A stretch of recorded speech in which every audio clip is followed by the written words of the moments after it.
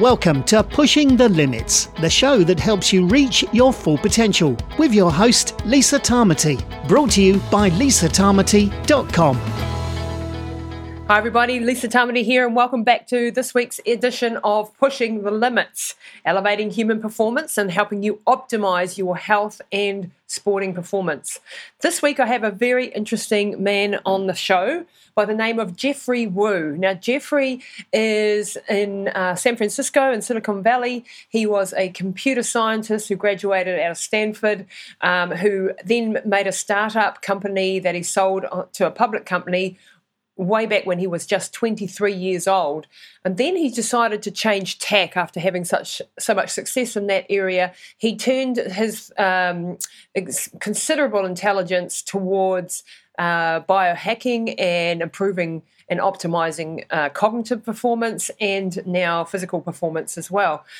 He has a company now that is called HVMN, and he concentrates in the area of keto, the keto diet, ketosis, ketone esters, which is a really interesting area to be involved in. He's also very interested in biomarkers and continuous tracking of biomarkers and that technology, and he's really at the cutting edge of what is happening out there in the biohacking world and optimizing performance. So our conversation goes in all sorts of directions. It's a really, really interesting deep dive into what's coming around the corner, what's happening now. We also dive deep into the subject of the keto diet and ketone esters versus keto salts, exogenous ketones versus doing the keto diet, its uses for changing your metabolism and becoming a fat adapted, and real deep dive into all those good topics. So I hope you enjoy the show. And before we get underway, just a reminder, hop on over to our website at lisatamati.com. Check out our flagship programs. We've got our online run training academy, Running Hot, where you can optimize your running, get faster, get stronger without burnout and injuries, and have my 25 years of knowledge to help you get there, along with my business partner, Neil Wagstaff, who's been my coach for over a decade and who absolutely saved my bacon. So check that out if you want to improve your running, whether you're doing your very first 5K or whether you're doing your 100th 100 miler. We can help you. And we also have our epigenetics testing program, which we are super excited about. This is a program that we've been running now for the last 2 years with our clients, and it is absolutely next level and giving you personalized information about your health and how to optimize your abilities. Insights that we've never before had. The last program we have is the Mindset U, which is our mental toughness and mindset academy, which is an online course on how to develop all the resilience and mental toughness skills that will see you right in life and help you in all aspects. Now, I also have my book, Relentless, coming out in March the 11th. It's available now for pre-order. This is my third book, and it's been one hell of a mission to get it out, so I'm very glad that this baby is nearly born. This is a story of bringing my mum back after her major aneurysm 4 years ago, and all the protocols, the therapies that I use, but most importantly, the mindset and the approach that I took to this huge, huge challenge of bringing her back from the brink of death. So make sure you head on over to lisatamati.com, hit the shop button, and pre-order that now. Right, over to the show with Jeffrey Wu. Well, hi everybody, Lisa Tamati here. Now I am sitting with Jeffrey Wu. Jeffrey, good morning. How are you? Good morning. I know you're dialing from New Zealand, and it's still morning in San Francisco, California, so a proper good morning. It is, but you're living in the past, so you're about 20-something hours behind us, 21 hours behind us. So I always find that quite weird, but it's very, very cool that technology allows us to connect. And now Jeffrey is an amazing man. For you listeners out there who don't know Jeffrey, you soon will do. I'd love you to go into a little bit of your background, Jeffrey. You've had an incredible start in life. You were a Stanford computer scientist, but he's gone in a completely different direction. But you've also had a startup company that you've sold on to a public company, I believe. And what really interests me, I'd love to know a little bit of your background and how the heck do you go from computer science to doing what you do now? Because that's really a big leap, shall we say. So tell us a little bit about yourself, Jeff. Yeah, thank you for the very kind introduction there. I think it may look like a large leap from a academic perspective, but really the way I think about my career and my life's work at this point is really looking at systems thinking and engineering thinking and applying that approach towards different domains. So obviously you can use engineering techniques to look at computing as a way to solve computing problems. And about 5-6 years ago, I started becoming more and more interested in how do we apply some of that same systems thinking, that systems training towards the human system, right? And I think that in one way, you can look at health and wellness and the performance, kind of the medical sports physiology space as obviously quite quantitative, but I would say that it's relatively bottoms or maybe like tops down in terms of trying to find an approach. And I think from an engineering perspective, how do we really develop a first principles approach to really understand the quantitative approach, how to optimize these outcomes. Mm-hmm. So to me, a little bit about like the sort of the personal journey is that I realized that a lot of my smartest friends in Silicon Valley were applying their big brains to making robots better, making AI better. Essentially, that might be a nice way to put it, but most people in Silicon Valley are helping people click more ads, right? Like they are essentially optimizing and targeting people based on their previous experiences. How do I drive traffic and drive dollars? And I was in that industry and had a mobile app company, sold that company to Groupon. And that gave me a little bit of perhaps the luxury to just think about what I really wanted to think about and work on. And I thought that human performance was just the next frontier. And that got me down the rabbit hole of being very plugged into the biohacking community. So very much self-experimenting and wearing continuous glucose monitors and tracking all my blood measures, to now starting and running a company called HVMN, which stands for Health via Modern Nutrition, where we create products and technologies that support human performance. And you probably have heard of our ketone ester drink, which is a very interesting piece of technology. Yeah, I was really excited to hear about that, and we'll get into that later because you are a very big expert on ketosis and keto and everything keto, basically. And I just find it, really fascinating. Was there a personal health crisis or someone in the family or anything that you decided you wanted to go into the space, or it was just purely I want to optimize my performance and the performance of people in general? Yeah, actually the latter. And I know that many people in the community, I've talked to literally thousands of people in the broader community. I feel like most people make very drastic life changes when there is a crisis. There's a health crisis. And I have to admit, I was just fortunately in a very different space where I was just healthy and I was wondering, can I even be any better? So it was very focused on the optimization perspective. But now in retrospect, I think it's very much the same problem. Yep. We're all on this spectrum of being sick or being in a deficient state, and we all want to move in the other direction to be better. And our starting location on this spectrum can be a little bit different, right? Some are healthier than others, some are more deficient than others, but we all want to move in the same vector of being better. So to me, my initial interest started off in cognitive performance. And that was just essentially based on this notion that humanity has become more and more focused on cognitive output as a way to create our livelihoods, whereas 2,000 years ago, our physical output was our primary mode to create a living. And my interest there was that, especially in this new economy, there's a very much interesting sort of winner-take-all dynamic. If you can eke out a few more % of cognitive performance or creativity, that has a disproportionate leverage in terms of the outcome that you get, both economically as well as amongst competition. So my initial interest was focused on cognitive performance. And as I started more and more nootropics, it became kind of this rabbit hole of diving deeply into metabolism. The entry point in nootropics led to fasting. Mm-hmm. And I would say, one of the earlier people on the wave of fasting. This was about 4 or 5 years ago, where we started experimenting with fasting.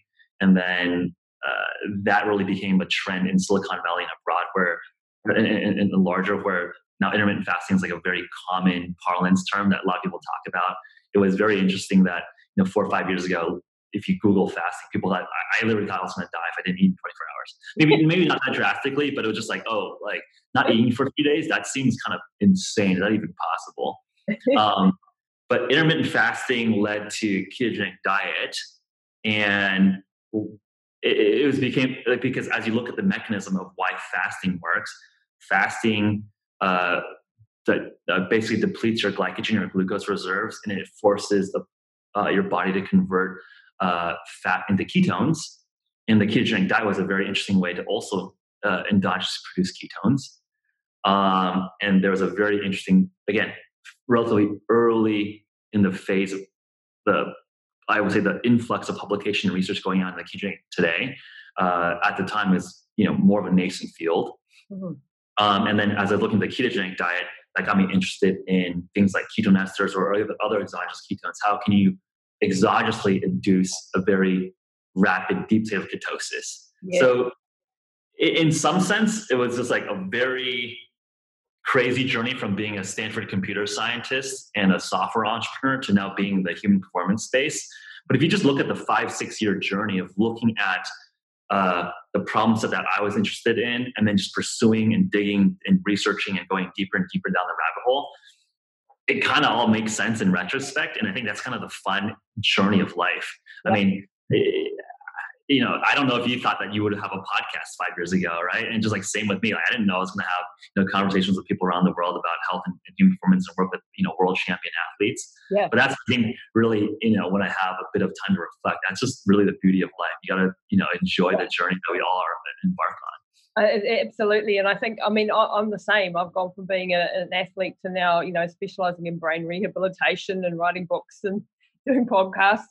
And I don't think we should limit ourselves to because we learned something at university or at school and that's it for us for life. I think that's the beauty of the time that we live in, that we can go like this, and that makes for a richer, experience, and you bring a completely different lens to the health side of it that I don't have, that you're, amazing brain that you've brought to, from being in computer science and then applying that sort of modeling to the human body. And I've heard a few people obviously along these lines say that there are so much similarities, and I think there are, and it's exciting to think of it in that way. So go into the ketosis and the keto diet, because this is something that's very, very interesting for many of my listeners for sure. So I come from, an extreme endurance background where you're doing like mega long races. And when I started out, it was all, you had to be having calories and carbs all the time. And, the high points of my career were, you were eating up to 10,000 calories a day to be able to fuel yourself. And if you didn't get those calories in, you hit the wall. And now, there are quite a few fat adapted athletes. What's your take on, like with extreme endurance, like doing ultra marathons and so on? What are the advantages and disadvantages that you would see? I mean, I know that you've done a half marathon yourself, or a couple, I think. You get the running sort of analogy. What is your take on the use of oxygen per unit? I understand is much higher when you're on keto. But I've never actually tried it when I was competing. So I'm really interested to, see what your thoughts are on that. Yeah, I think it's nuanced, and I would say I don't think it needs to be overly complicated. So the way I think about it is that there's perhaps, I would say, two categories of athletes. I would say the category of athletes that are looking to be world championship caliber level and looking to optimize performance, perhaps at the detriment of longevity and lifespan and health span. Yep. And there's a second category of athletes that are more lifestyle. They want to challenge themselves and they want to have let me just put on pause. Excuse me. There's always some alarm going off. Yeah. And there's a second category of athletes that are more lifestyle and amateur, right? So I think even at that level, there's different recommendations. Yep. And I would even slice up the categorization in another way. There are training periods and competition periods, right? And I think for endurance athletes, again, athletes that are more serious, that's like a very known practice, right? You periodize your training, your cycle your training, try to peak towards an event.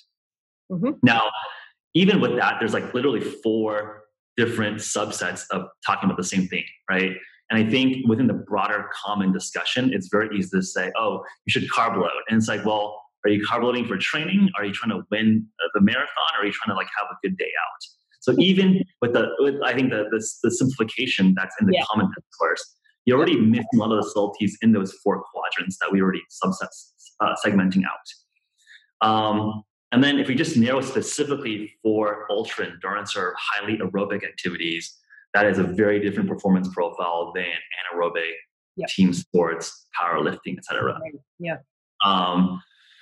So traditional best practices is this notion of carb loading. And there is, good reason why one wants to have a lot of carbohydrate reserves. And then you constantly supplement sugar or goos or all these things as you compete. Now, the ketogenic diet and being more fat adapted is becoming, theoretically, in the research perspective, has always been interesting. And I think within the last few years, there are now world championship, world record breaking of results that are being created using fat adapted athletes, right? So I think, again, there's like the randomized controlled trial world, which are done on serious athletes, but not necessarily like you are the best person in the world, right? Like there's a difference there. And Zach Bitter is an interesting case study where he just recently had the world record for the 100-mile run. So very, very ultra endurance. Yeah. I think he also broke the world record for the 24-hour distance covered. Wow. And the whole notion, and he's like sort of a fat adapted athlete. So I think basically I would say that like the study research is based on serious athletes, and there is like good results or decent evidence that being fully keto adapted is comparable to being a carb driven athlete. Now the question is, if you want a world record performance, how would you protocol against that? And if you actually talk to Zach Bitter, he will take carbs for the actual performance, but in the training blocks, he will train fat adapted or fasted.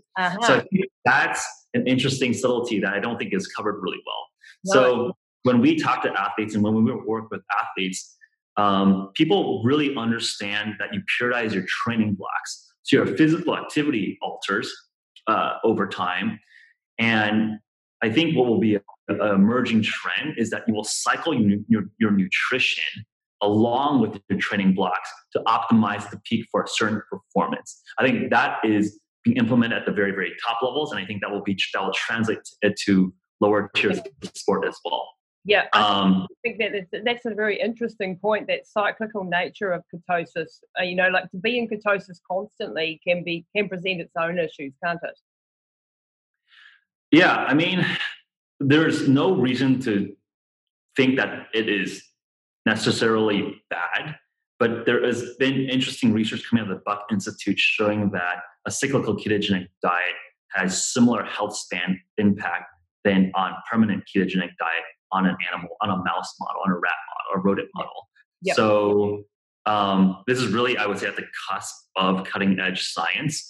I think some of these answers are still going to be unpacked. And I think just from an athletic perspective, if I were to give like guidance, and I just want to make it like a punchy resolution to like just kind of like a discursive explanation of the nuance, is that if I were looking at endurance performance, I would consider doing fat adapted training, fasted, or using fat as a fuel in early parts of my aerobic training block. Mm-hmm. And then as I get closer and closer to performance day, I will start reintroducing carbohydrate. And then on performance day, I would have a blend of both fat, like exogenous ketone, like a ketone ester, and carbs on race day itself. Wow. So basically on race day, you want to fuel with as much substrate as possible. Mm-hmm. And in the preparation to that performance day, you train and maximize the metabolic flexibility of your body, right? You want your ketone metabolism to be high, you want your fat oxidation to be high, and you also want to be able to use carbohydrate at the same time.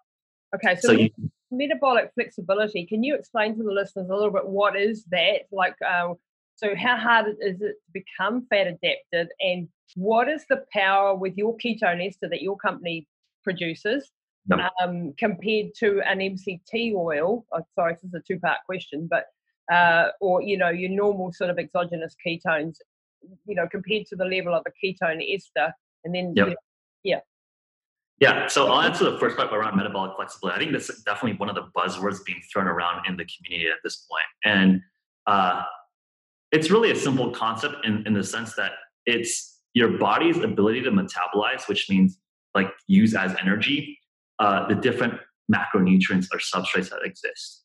So what are macronutrients? They're simply just foodstuffs that have calories in them, right? Like carbs have some calorie count, fat has some calorie value, and protein has some calorie value. Something like vitamin D or caffeine, they're like micronutrients. They don't have calorie sources, but they support metabolism. Or, caffeine is not really a micronutrient. It's it blocks adenosine, so you feel less tired, right? Yeah. But it's like, people talk about it as like an energy. It's not necessarily an actual calorie substance. It's just like tricks your brain into feeling less tired. Yeah. So what is metabolic flexibility? Well, especially in a standard Western diet context, we eat a lot of carbs. Yeah. So that essentially trains your body to be really good at using carbs as a fuel substrate. So all the enzymes that relate to glucose metabolism are upregulated, and your body isn't really using the metabolic pathways to process fat or ketones, then it's down. Those pathways are downregulated. So if you actually look at like fat oxidation rates, you can actually measure this in people. People that are less metabolically flexible will burn less fat at stasis versus someone that is more metabolically flexible. Wow, another reason to trial the cycling at least into ketosis. Right. So you can do what's called like respiratory quotient test. So you can breathe.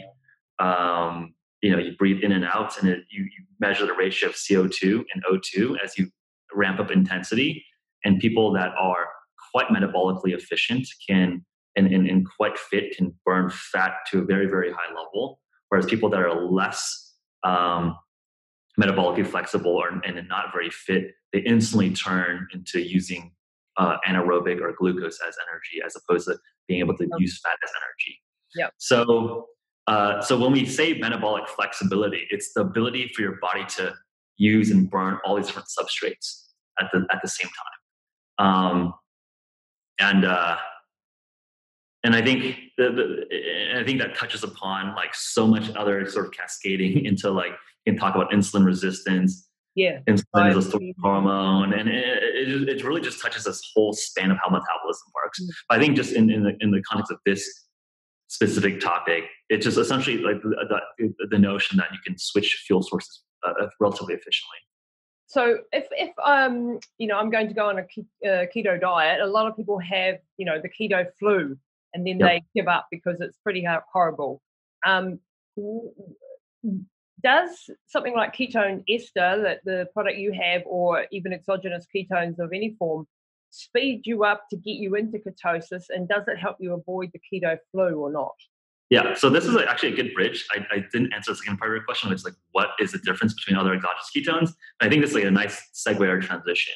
So when people go through the keto flu, that's essentially a sign of metabolic inflexibility. So why is that? Well, when you suddenly cut off your carbohydrate intake, again, your body is used to using carbohydrates as a fuel substrate.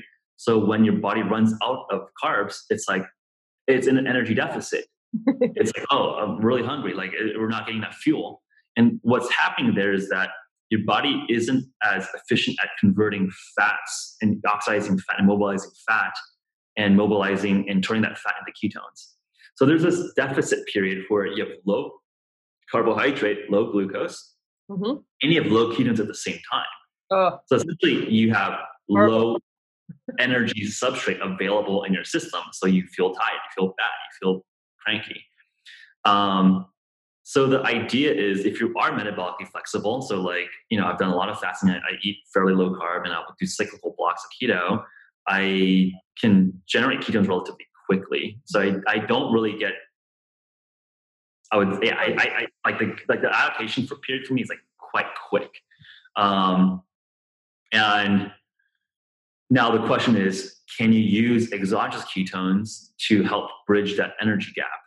Well, essentially that's been one of the popular use cases of exogenous ketones, right? I would say the nuance is that it doesn't increase the ability for your body to produce its own ketones, but it's this actually nice gap where you have low glucose, your body is still trying to ramp up ketone production, but if you just give you some support of having like a source of energy that's not carbohydrate in the interim, that makes that transition period a little bit smoother. So that would be the application of exogenous ketones. Now, let's answer the initial question.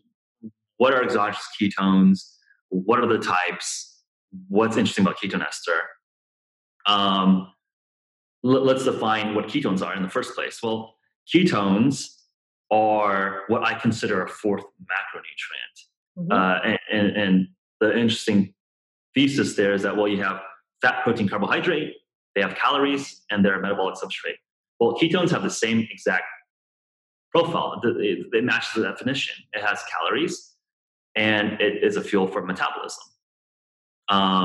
But you can't really, it's not found in high levels in normal food. So people have been trying to synthesize exogenous ketones that you can consume and eat directly. So you can kind of create like a new food group here. You asked about MCT oils. What are they? MCT, medium chain triglycerides, are fatty acids that readily convert into ketones. So it's a fat, but it's a relatively efficient fat that converts into through your liver through ketogenesis into ketones. Caprylic acid, or C8, is the most efficient fatty acid that converts into beta hydroxybutyrate. It's 8 carbon length chain, and then if you look at BHB, it's 4 carbon. So it's like a very nice sized fatty acid that readily converts into BHB. So what is BHB? Well, what is ketones? Well, ketones describe this fourth macronutrient, and the main form of a ketone is this specific molecule called BHB, or beta hydroxybutyrate. We'll just nickname it BHB, so it's not quite a mouthful. Now, if BHB is the end ketone that you want, can you deliver that in a food form? And that's where you have things like ketone esters or ketone salts that you might have seen. So these are just different formulations or different ways to deliver beta hydroxybutyrate through in a consumable form. The very cool thing about ketone esters, however, is that it's a very highly efficient way to deliver a lot of ketones without any GI issues that are typically associated with ketone salts. So if you actually look at the space, I would say like there's like things like MCT oils, like that's, that has its place, it's valuable, right? It's like a nice form of fat that converts really into ketones, but it's not an exogenous ketone, right? It's not eating beta hydroxybutyrate directly. And then when you look at exogenous ketones, there's primarily ketone salts and then ketone esters. And what ketone salts are is essentially beta hydroxybutyrate bound to minerals like sodium, potassium, calcium, magnesium. So oftentimes you look at a label of a ketone salt, it's like a ton of minerals. Like it's like 100% of your like recommended daily allowance of salt in a small drink. So that can be. And I think, there's arguments whether people need more salt anyways. I think that's, a different rabbit hole. But regardless, I think from a performance perspective, there's often GI issues when you have so much salt so quickly. And that is a real concern from a performance perspective. Ketone esters, it's bound to ketone precursors. So it's just a lot more pure way to deliver ketones in the minerals. Without the salts involved. So, because I can imagine if you've got a lot of salts and minerals and the ketone salts, that as an athlete, for example, could really cause trouble in an endurance event, for example. Okay, so that's exogenous ketone. So the ketone ester, so the one that you have at your company is that's been developed over like 15 to 20 years from a ton of investment money gone into this, to the research money. Is this much more powerful than, just for the layperson, than buying an MCT oil? Yes. It's direct ketones rather than a precursor or having to go through the liver to be turned into, hopefully, ketones. Yes. So, and this is measurable, and you can do this with your own finger. If you actually measure ketones through a finger stick, typically like an MCT oil will bump your beta hydroxybutyrate, your BHB levels to maybe 0.5 bump.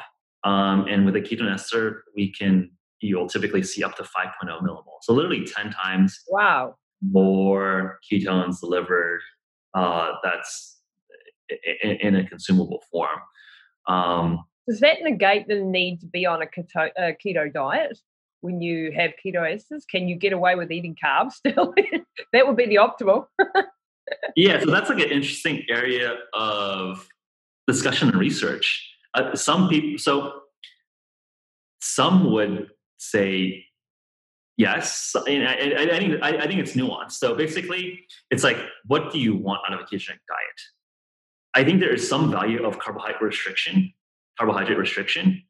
but a lot of the benefits of a ketogenic diet is having ketones present to be metabolized, both as a metabolic substrate as well as a signaling molecule. Mm-hmm. So the question is, how much of the benefit of a ketogenic diet is from the carbohydrate restriction alone, and how much of the benefit is from the ketones as both a substrate and a signaling molecule? And that's really an open area of research. Mm-hmm. I have no data to support either direction, is that there's some subset of the value that's delivered by fasting or ketogenic diets that comes directly from ketones themselves. So can you get most of the benefit of a ketogenic diet or fasting through exogenous ketone? I think so. That would be the that would be the hypothesis.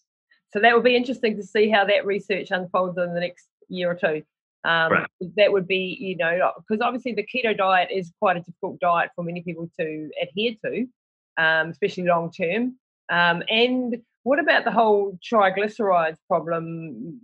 When people are on a keto diet, what's your take on the negative sides of keto and having so much? So usually, so the lipid, basically your blood lipid panels, is something that people tend to look at when you're looking at high fat diets, right? So people look at triglycerides, as you mentioned, but also LDL, low density lipoprotein, cholesterol, and HDL, high density.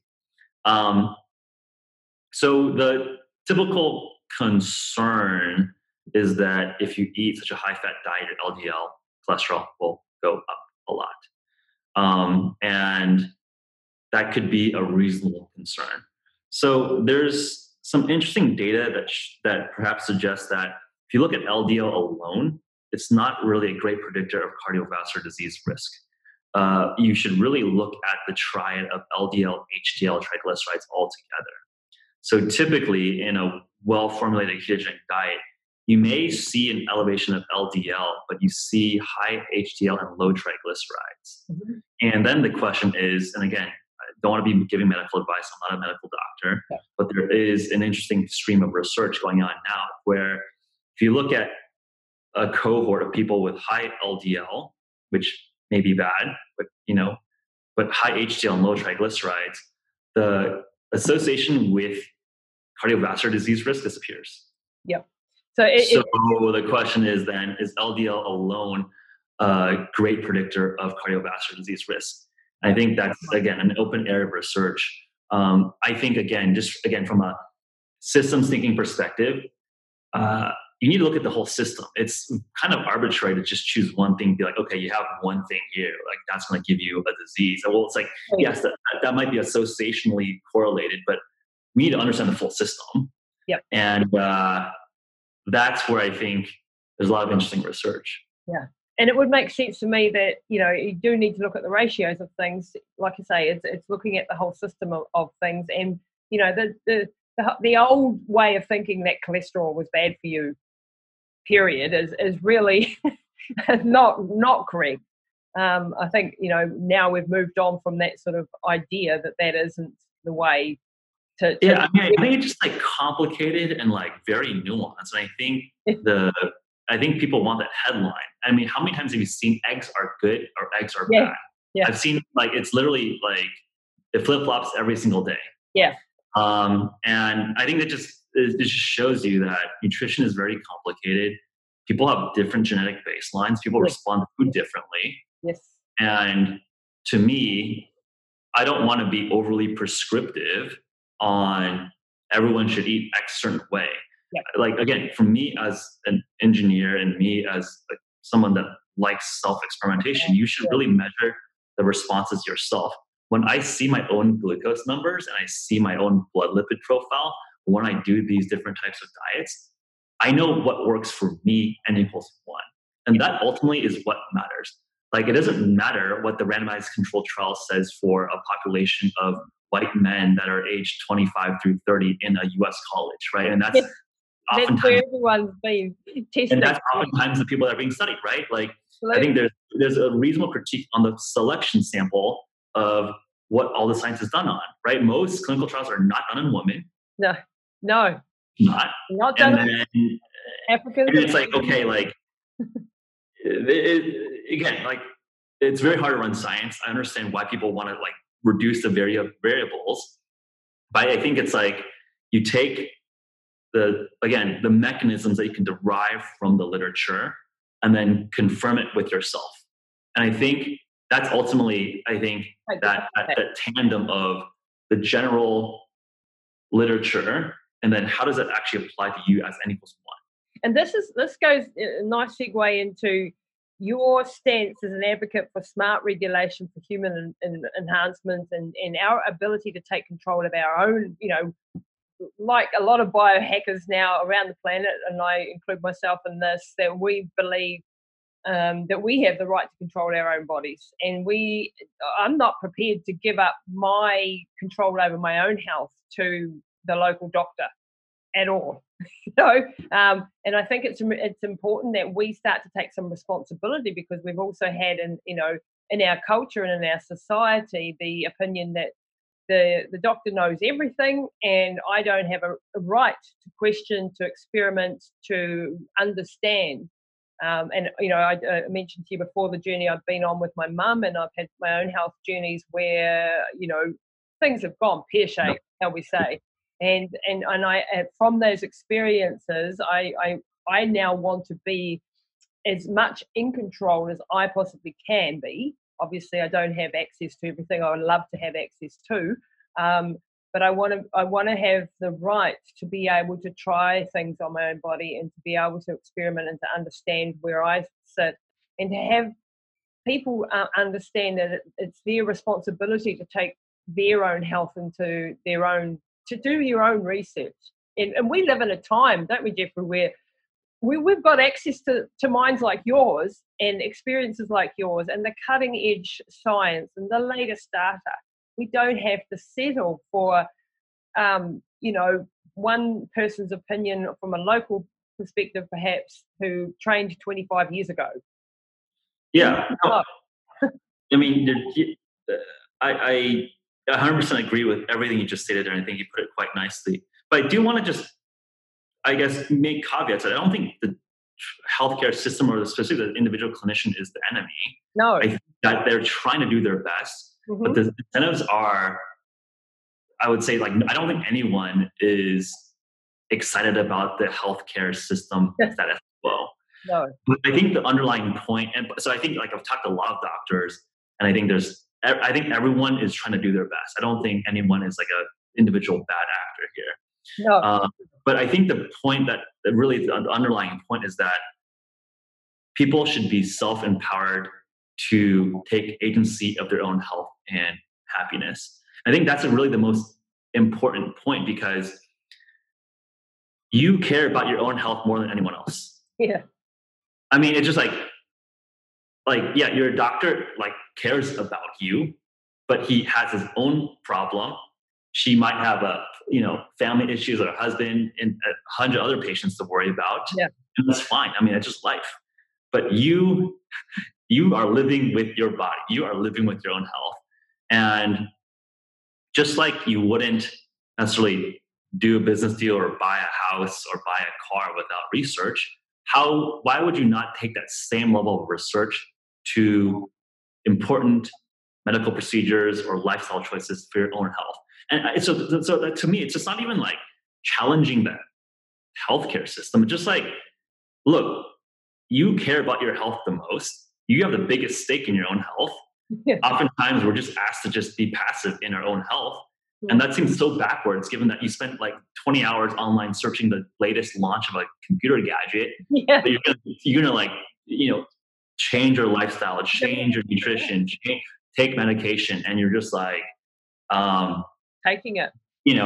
Just passive on it. And I think, again, I think basically my sense of the future is that information is getting more and more decentralized. I think the successful doctors will have a much more collaborative relationship with their patients.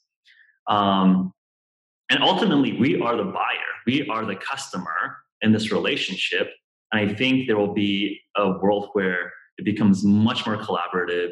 Like, these are my specific concerns. Can you address them? These are my goals. This is my starting position. I want to understand and take a little bit of a self-responsibility here, rather than do an annual checkup. You'd see me for 15 minutes and I'm on my way with a couple little pill prescriptions, right? Like I don't think that's going to work anymore. No, and it can't work anymore. And what you're also on the cutting edge. You're in Silicon Valley. You see a lot of the biotech stuff that's coming in the future. I listened to a speech that you did on the future of biotech and where you see this going with expanding human capabilities. And I was just like, wow, really?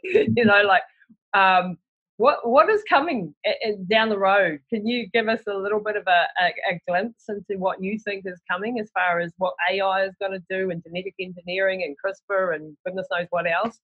Yeah. We've got some exciting and some scary things in the future. Yeah. I think my framework here is that, again, just sort of the engineering hat on, if you can't measure it, you can't optimize it. And I think that we will get much more available biomarker data on our overall system. So I think, as I mentioned, you have a continuous glucose monitor. That is a very nice device to, again, track your blood sugar continuously over time. Now, I know there's, to track much more biomarkers, right? Like, there's a big companies looking at the space. So I think phase one, or step one, is that we'll have a passive data stream across all the important biomarkers readily at our fingertips. Like, why can't you have not just a continuous glucose level, but why not have continuous ketone levels? Why not have continuous insulin levels? Why not track your LDL, HDL, triglycerides over time? Yep. I think this is one thing, with a strong quantitative mathematics background, I think biology has been built on snapshots. Yep. One blood draw, and that's what we base everything on. But we're literally dynamic systems with flux, with flow. These things change a lot. And I think, like, literally, if I eat a ton of fat the day before a blood draw, or I fast the day before a blood draw, it's literally completely different. Yeah. So I think we need to understand the actual flux and slopes of all these changes rather than just like do science on snapshots, right? So I think it's like physics. It's like you're doing physics with looking at a planet move every year versus, okay, what if we can like track with telescopes the movement of the planet so we can actually model this much better. So I think from step one, like we're going to have much more available real-time streams of data.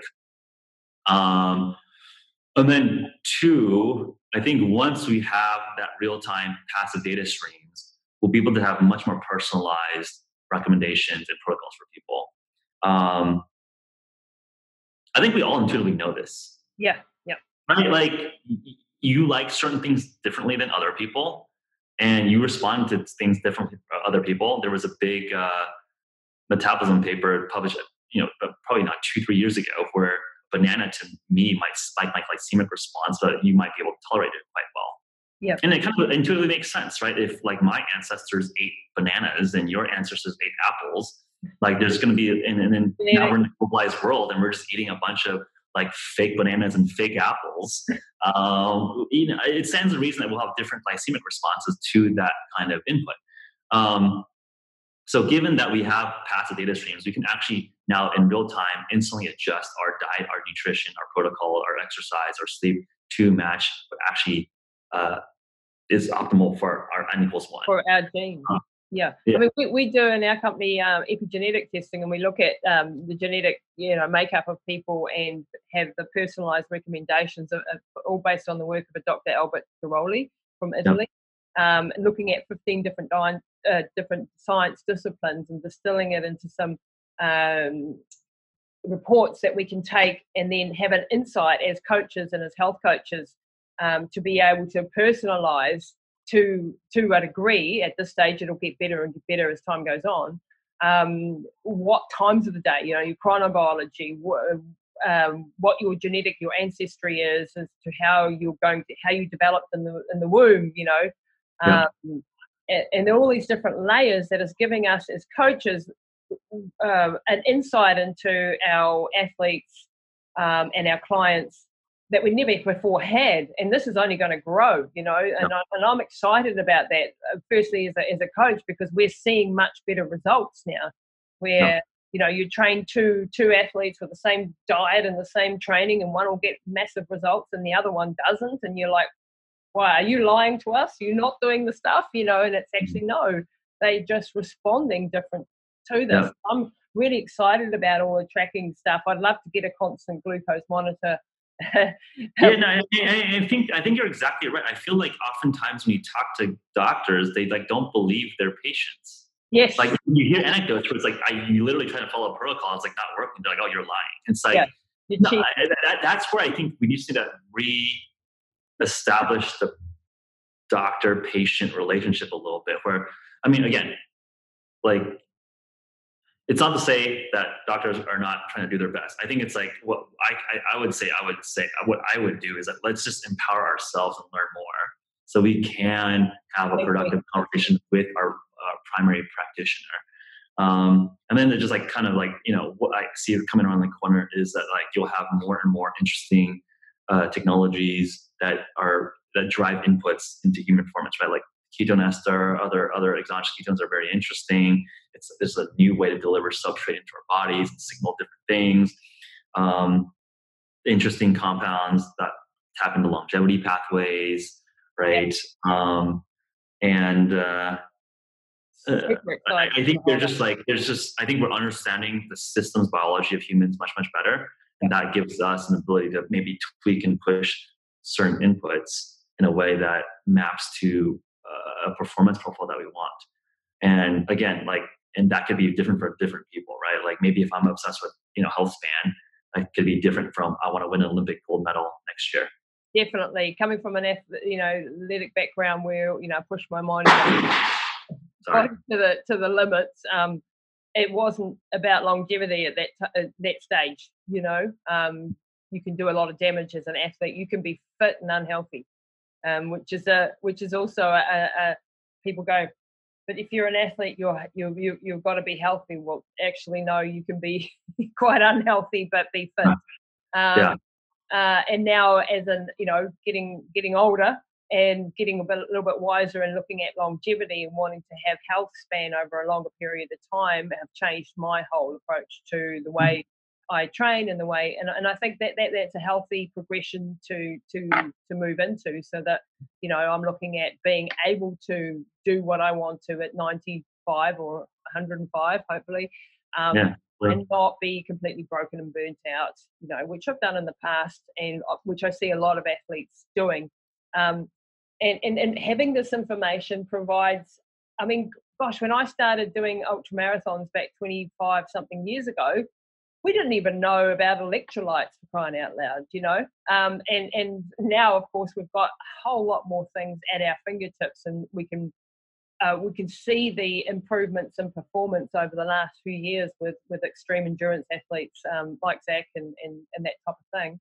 And it's only going to, you know, the limits of human performance aren't even reached yet, you know, and that's without tapping into the whole mind side of it.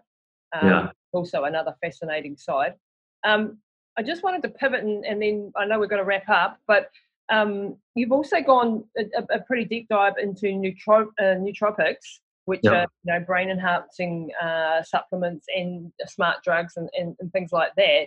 Having someone in the family with, you know, who's had a massive brain injury, I'm very interested to get your take on what some of the great nootropics are for people who maybe have brain injuries, maybe heading towards dementia, Alzheimer's, that sort of thing. I know you're not a medical doctor, but what is your take on some of the exciting compounds or even the ketones for things like dementia and Alzheimer's? What is your take on that?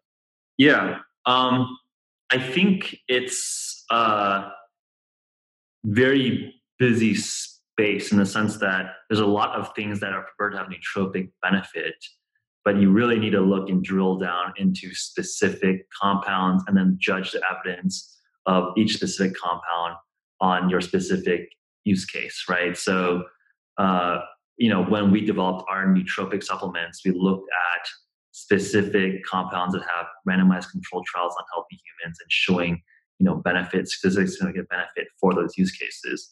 But oftentimes, things that can improve performance in healthy humans, it's much easier to improve performance in people that are deficient. So when you expand the scope a little bit, the evidence pool gets a little bit even better when you're looking at potentially hoping people that have mild cognitive impairment and trying to, you know, prevent decline and move that more towards the positive direction.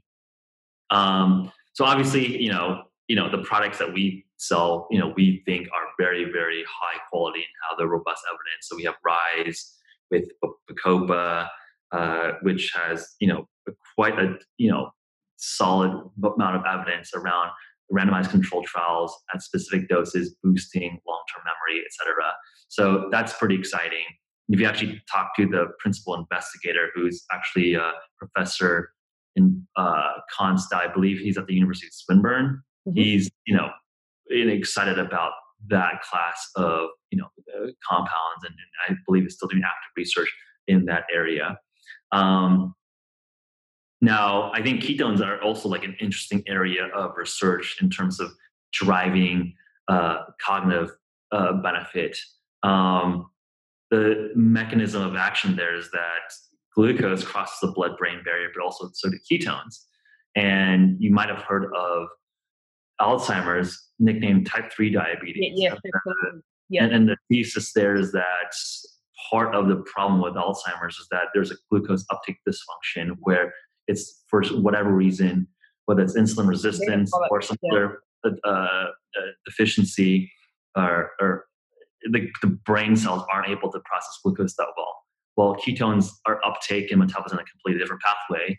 Can you rescue that energy deficit, that defect, to a completely different substrate? So there's been pretty early data around ketogenic diet being helpful, as well as exogenous ketones like ketone esters being helpful for those use cases as well. So on that point, I just had a Dr. Karbran Charpik on the show last week, who's written a book, Concussion Rescue, looking at traumatic brain injury, dementia, and Alzheimer's. And there's when you have a brain injury, for example, there's a metabolic problem with the glucose getting in at that acute phase, where the glucose is not getting put in. And they did a trial where they put IV glucose into people with brain injuries, and they suppressed the ketones that the body was producing, the small amount that was actually feeding the brain, and actually made them worse. And this is like, oh my God, that's what they did to my mum when she was in ICU. They put in, and I'm like, I had no idea at the time that the glucose was not, it would be logical to think, give people glucose because your brain needs a lot of glucose. But when there's a metabolic disruption caused by the brain injury, it would have been far better to give her ketones and ketone ester or something, or even fish oils and so on, to feed the brain than glucose and suppressing what little ketone she would have had,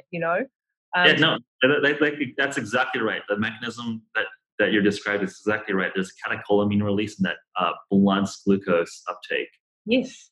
And this so that's very interesting, right? I think it's, again, that's where you have to understand the mechanisms to have a solution. Yeah. And again, I don't want, I think as, we don't want to overhype anything. I think that's another area of interesting area of research. I think it's quite interesting. And hopefully we'll be able to see published results to confirm that hypothesis. But that's exactly, the mechanism of action we would be targeting to looking at exogenous ketones for concussion and TBI. That's absolutely right. Yeah, definitely should connect with or listen to my last episode, because that was a really interesting. You'd be great to get on your show. So I know we have to wrap up, Jeffrey. So some of your products, you've got your nootropics, you've got you've got a sleep aid, you've got a focus and memory aid. The other two, you had another two there. We have a omega-3 DHA focus, like a brain DHA supplement called Keto, and then we have we have sort of like chronic long-term cognitive performance called Rise, and then we have Sprint, which is more of an acute caffeine L-theanine stack. All right. So if anyone wants to check them out, so firstly, you have a podcast called the HVMN podcast. So everybody go and check out Jeffrey Woo on that podcast, HVNM. Correct? Yep. I always get the N and M. I must be slightly dyslexic. Around the wrong way. And when people reach out to you and connect with you and the work that you're doing, and can they get the ketone esters via your website soon? I understand you're out of stock at the moment. Checking on the website. That will be the most up-to-date place to get updates. We're at hvmn.com. It's always interesting at the beginning of the year because a lot of the institutional sports teams kind of stock up for this season. So you got everything taken out of the shelves, did you? So it's sort of like first come, first serve, right? It's I guess there's been a lot of media coverage on Tour de France teams, for example, using our product. So that's coming up later this summer or kind of spring, and a lot of the sale volume goes there. You find us at HVMN, very easily searchable, but also feel free to connect with me personally at Jeffrey Woo, GEOFFREYWOO, both primarily on Twitter and Instagram. Happy to engage there as well. Awesome. I will put all those links, Jeffrey, in the show notes. And thank you so much for your precious time today. I really appreciate the work you're doing. I love listening to your podcast. I do feel at the end of it quite challenged intellectually often, but it's at the cutting edge of what's happening out there. So it's really, really exciting. So thanks very much for your time today. I really much enjoyed the conversation. It's super fun. Thanks for having me. If your brain is not functioning at its best, then check out what the team at vlight.com do. Now, vLight produces photobiomodulation devices. Now, your brain function depends largely on the health of the energy sources of the brain cells, in other words, the mitochondria. And research has shown that stimulating your brain with near-infrared light revitalizes mitochondria. I use these devices daily for both my own optimal brain function and also for other age-related decline issues, and also for my mum's brain rehabilitation after her aneurysm and stroke. So check out what the team do at vielight.com. That's VIELIGHT.com, and use the code Tamati at checkout to get 10% off any of their devices. That's it this week for Pushing the Limits. Be sure to rate, review and share with your friends. And head over and visit Lisa and her team at lisatamati.com.